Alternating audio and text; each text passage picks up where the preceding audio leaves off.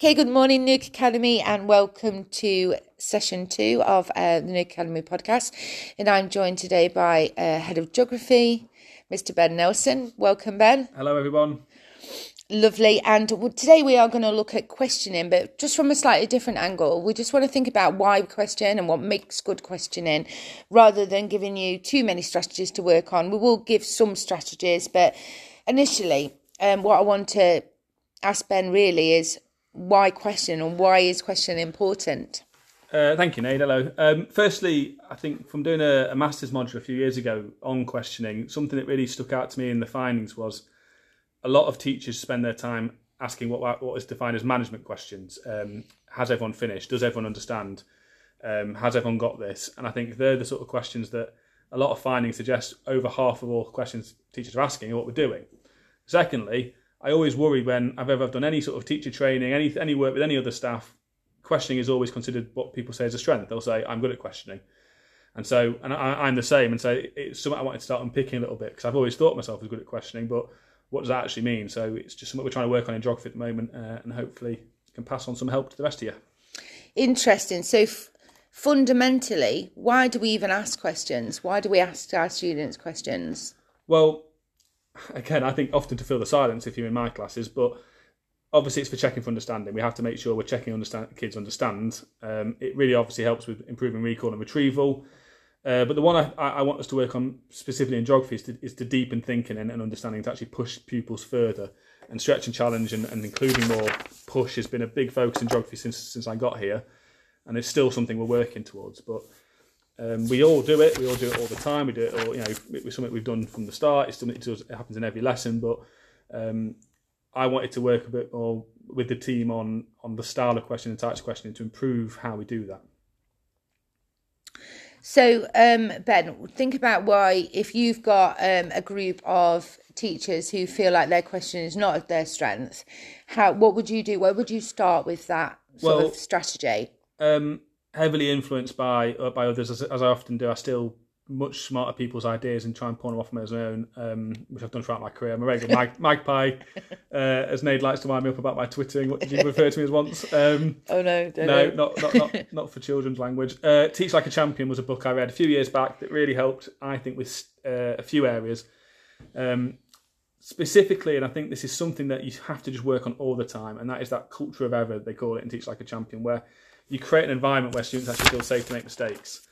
I imagine online, those of you doing live lessons, you're like me, where often you're asking questions to blank responses and no microphone goes on, and it feels very sort of disheartening. And I think online learning is difficult in that sense, but even in the classroom this can happen, and I think we have to be really clever and careful in how we create environments where pupils are not scared to get things wrong, which I think is a huge thing. And especially, this is my second school I've worked in. I think New Academy kids especially have low confidence and they don't like to get things wrong, especially our most able. And so often I'll ask questions, expect answers, and get just that blank sea of faces. So Teach Like a Champion's really helped with that. The other aspect in strategy is the without apology, where you embrace rigorous content. You really push challenge. You don't set anything lower than the highest standards, which I think New Academy does brilliantly well. And that's something I really, when I came here, it was really apparent that that's what we do, and we push, and we don't accept anything easy. It's always about the high challenge, and there's just some of the strategies that sort of underpin what we try and do in geography before we start with actual techniques of questioning. And that environment's really important, isn't it, in getting the kids to understand that it's okay to get things wrong and it's okay to make errors. And for me, it's then, how would you then get the student to see where that error is? I think that all comes down to your scaffolding and your responses to questions, which again, there's a few areas there I know I am bad at. I like the sound of my own voice, as you're all going to find out listening to this. One of the things that has been the biggest sort of powerful thing for me is that thinking time, actually waiting before you before you move on. I know it's really hard. I've got two NQTs in my department, so they're used to being observed. And it can be very difficult when you're being observed and you ask a question and you don't want silence because it feels like lack of progress. But counting to 5, counting to 30 in your head, I think can be such a really powerful thing, just to give students a chance. And one of the things actually nice about online learning is you have a little clock in your corner telling you how long you're doing. So when I say 10 seconds, I can actually count 10 seconds as opposed to my usual in lesson going, right, I'm going to give you 10 seconds, and then waiting 1 second and jumping to the next kid. So I think that helps in terms of creating that culture. But I also think just constant positive reinforcement if we keep pushing these students, if we every lesson they know that, yes, okay, it's okay to get things wrong, that's part of the learning process. And I think that needs really repeating frequently, and that'll help, I think, with the classroom environment we have. Absolutely. And also, I think it's important for me is to preempt some of those errors and preempt some of those misconceptions. So do you believe, Ben, because you're quite confident in your how you speak to your students, you're quite confident in front of the classroom. It's all an act, yeah. But do you feel that it is really important to preempt those misconceptions and plan that questioning? I think I do come across as confident in my lessons, and I think you probably could watch me and think, oh, he's just doing it on a wing sort of winging thing. It. I'm honestly, hours go into planning this, and experience obviously helps. Certain topics, certain questions are going to come up. You have an email, but yeah, I think pre-planning questions is absolutely crucial. I think that's where collaboration really helps. I'm really lucky to have a team where we sit around and we'll often talk about things like what might come up in terms of misconceptions, what might come up as a problem. But I really do think it's so important you pre-plan those questions. I often use the notes section in the PowerPoint, so you can sort of see them. Maybe the kids can't, but just thinking about what would kids ask as well is a really useful tool.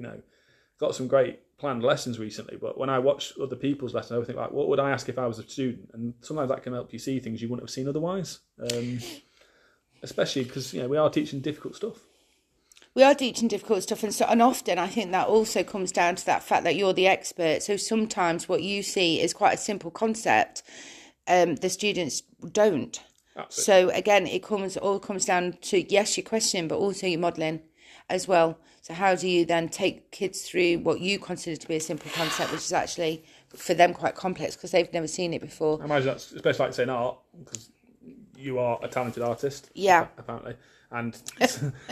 Again, it's like why some great footballers don't make great managers, because they're not used to players not being as good as them. They're not used to they go into the dressing room and expect everyone to be as good as them. Roy Keane was a great footballer. He's not, in my opinion, ever been a successful manager.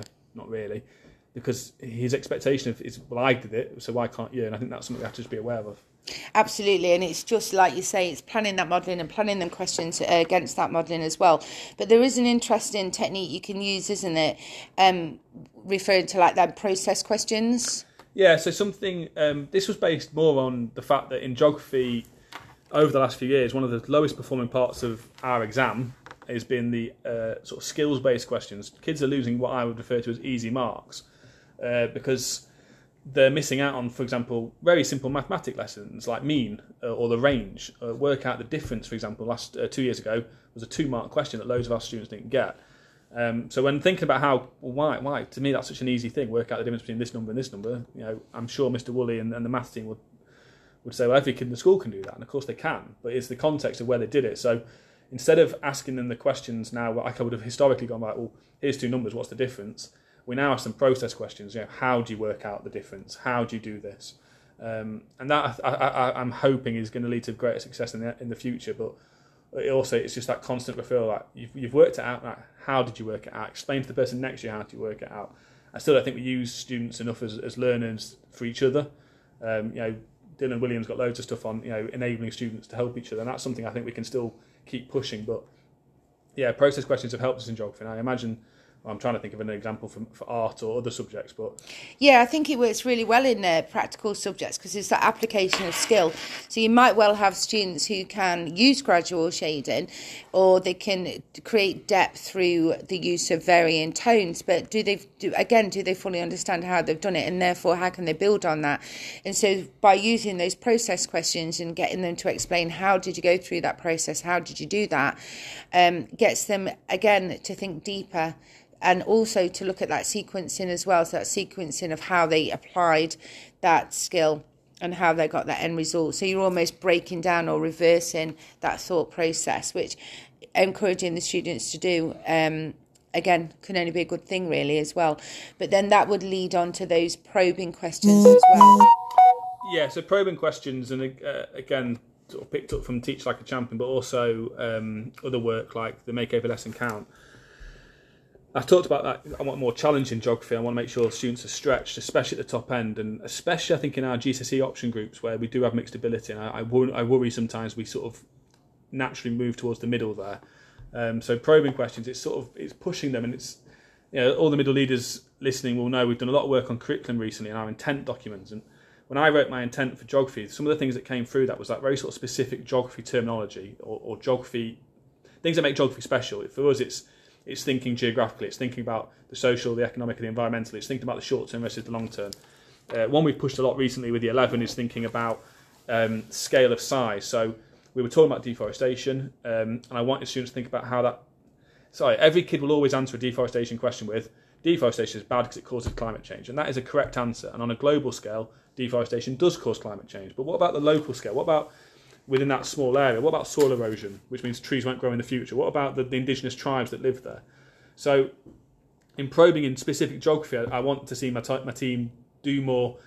Or how does that link to other subjects? How does that link to something else? How can we get through that specific terminology? Or that I've wrote down in my intent, I want kids to think geographically. I want to see that in the questioning. I think all subjects have specific things that make your subject special. We know what it is in geography, and I'm sure you will know what yours is, but does that come through in the questioning, and does that stretch those top-end kids? And I really think that is something I'd like to see a lot more of in my team, something we're trying to work on in our department time and such. So, yeah, and it's good that they understand almost like they've got the answer, but why have they got the answer right? And it's getting them to probe deeper into. So, you know, you're throwing in questions like, well, what if I put forward this? What is the connection between? Or what if this happens? Looking at cause and effect. What if this this would happen at this point? Would your answer still then be the same? No, it wouldn't. Why is that? So throwing in those sort of conundrums, if you like. And I think that builds resilience as well. And in my career, the biggest change was the sort of the curriculum changes about 5-6 years ago, where, you know, geography hasn't changed, but how they ask geography has. And I think that's where, again, some of our top-end kids especially struggle with, if the question isn't exactly worded the way they expect a question to be worded, they sort of get thrown off. I see that especially with A-level, we have to do 20-mark essays. So we've worked a lot on, well, identify within that question something you recognise, and then use your geography, you know, social, economic, short-term, long-term, national, global, local. Use your base skills to answer that question, make the question what you want it to be almost. And that's something I'm hoping will improve outcomes, obviously, for students. But it's what we're about as a subject. It's our sort of our unique selling point. So I think it'll help especially push on to get more grade 9s, which is obviously always a target. Yeah, and what I was thinking again though, because we talked about like really using really challenging questions and getting the kids to really look at, say, cause and effect or contrast or comparisons, which is brilliant because that allows them to dig deeper. But then that takes us back again to student engagement.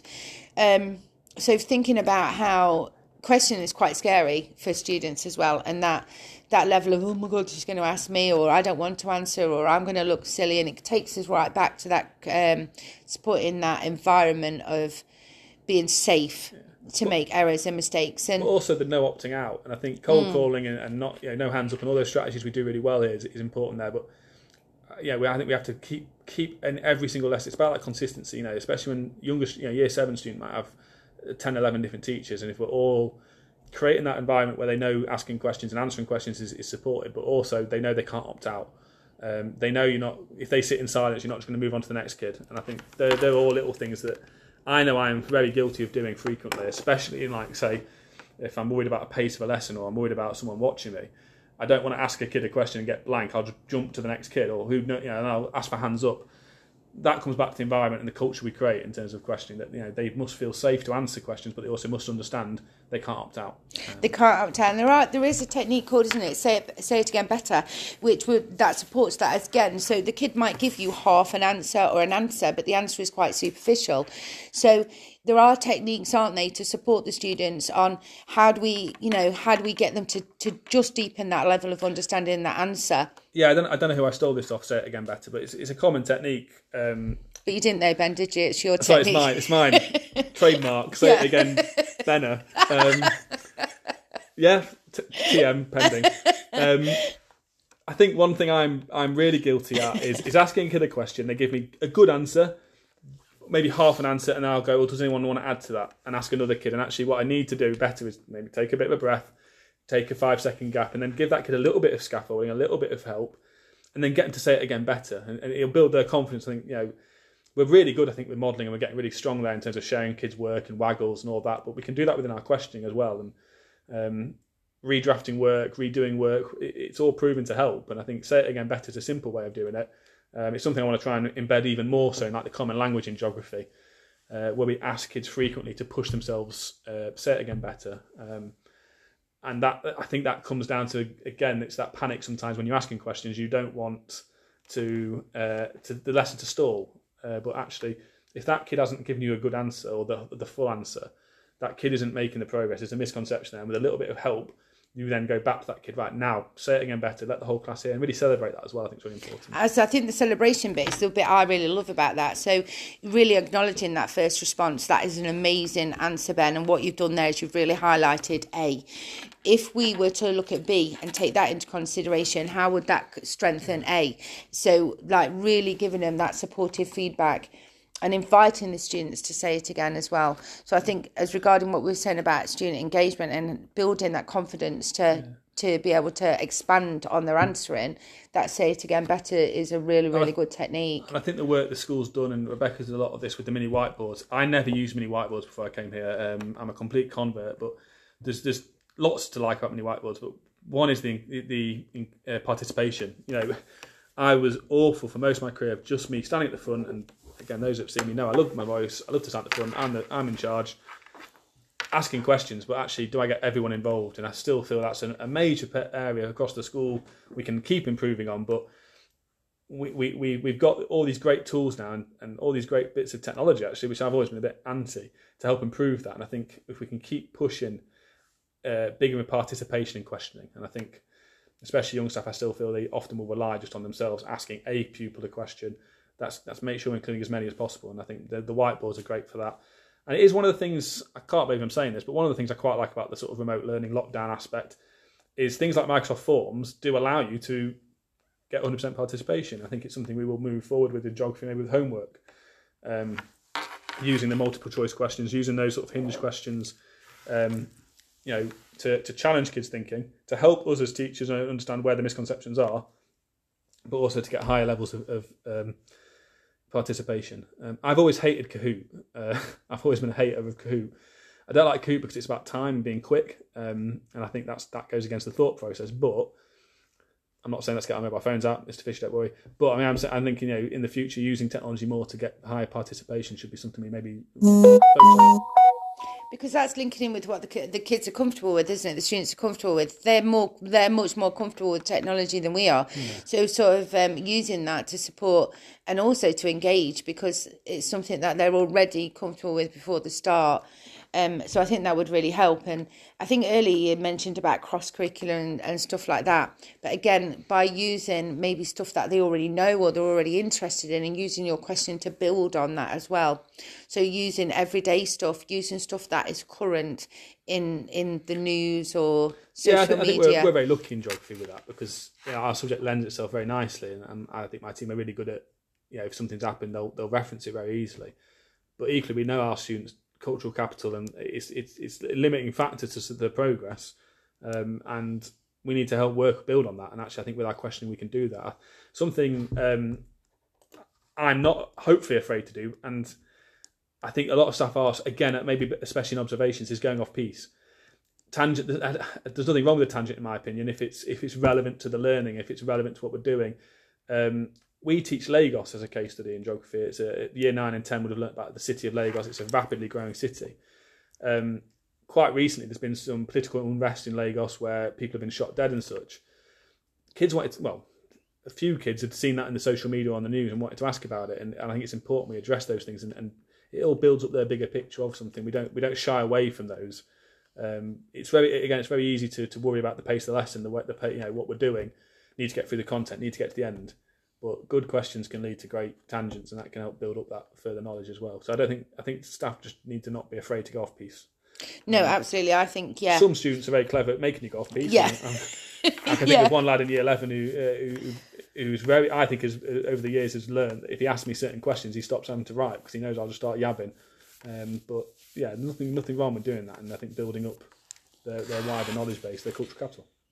I think another good technique, which I sometimes use, but I tend to use it with year 7, is that sort of, I always pretend that I've lost memory and I can't remember what we taught from the week before. So I'll say, come on, what did we learn the week before? And then that is a very simple question. Oh, miss, we learned about Picasso. And I'm like, no, sorry, Picasso, not familiar. Who's Picasso? And then the kids love the fact that they're telling you, and you can then build your question in. So they'll say, "You do know Picasso, miss. You do know Picasso. We painted this, did he? Well, did he? What's his work like?" And then they'll describe it. I'm sure acting dumb is very easy for you, Nade. I find it harder. But yeah, those Socratic questions. Yeah, it's playing dumb. And again, I mean, Jono's brilliant at it in geography. He's very good at playing dumb, asking about rivers. And it's that just, well, hang on, why do you think that? Or does everyone think that? It's that constant push and making them think, and that's what we want. We want kids thinking. We want kids working hard on hard work, and that's to me is if we get that right, everything else will come. But it's also about moving away from those management questions. Go back to the very start. How often do you ask kids? Does everyone know what we're doing? You know, what answer are you expecting from that, as opposed to right, who can explain what we're doing? And it's those little simple changes I need to make more of in my teaching, especially online learning. I'm noticing myself doing a lot more with live lessons on Teams. So it's moving away from predominantly those closed questions, which are fine. They're absolutely fine. They have their place. And I'm not saying that, needed, absolutely. Recall sometimes is absolutely brilliant. But it's just also that develops your ability as a practitioner. So what question is appropriate at what this stage? Absolutely brilliant. Ben, I want you to ask you 3 things. Could you give us 3 tips for your final 3 tips? Rosenshine says effective teachers ask significantly more questions than less effective ones. So just keep asking lots of questions. There's never enough questions, in my opinion. Keep asking. I think that's crucial. Try and get maximum participation. I think that's the other thing in my early career, especially. I always felt I was good at asking good, deep, probing questions to one kid. How was I including the other 32 kids or whatever in the room? And lastly, mix it up. I think, variety is the spice of life. Is that the that's a good one? Yeah. Love it.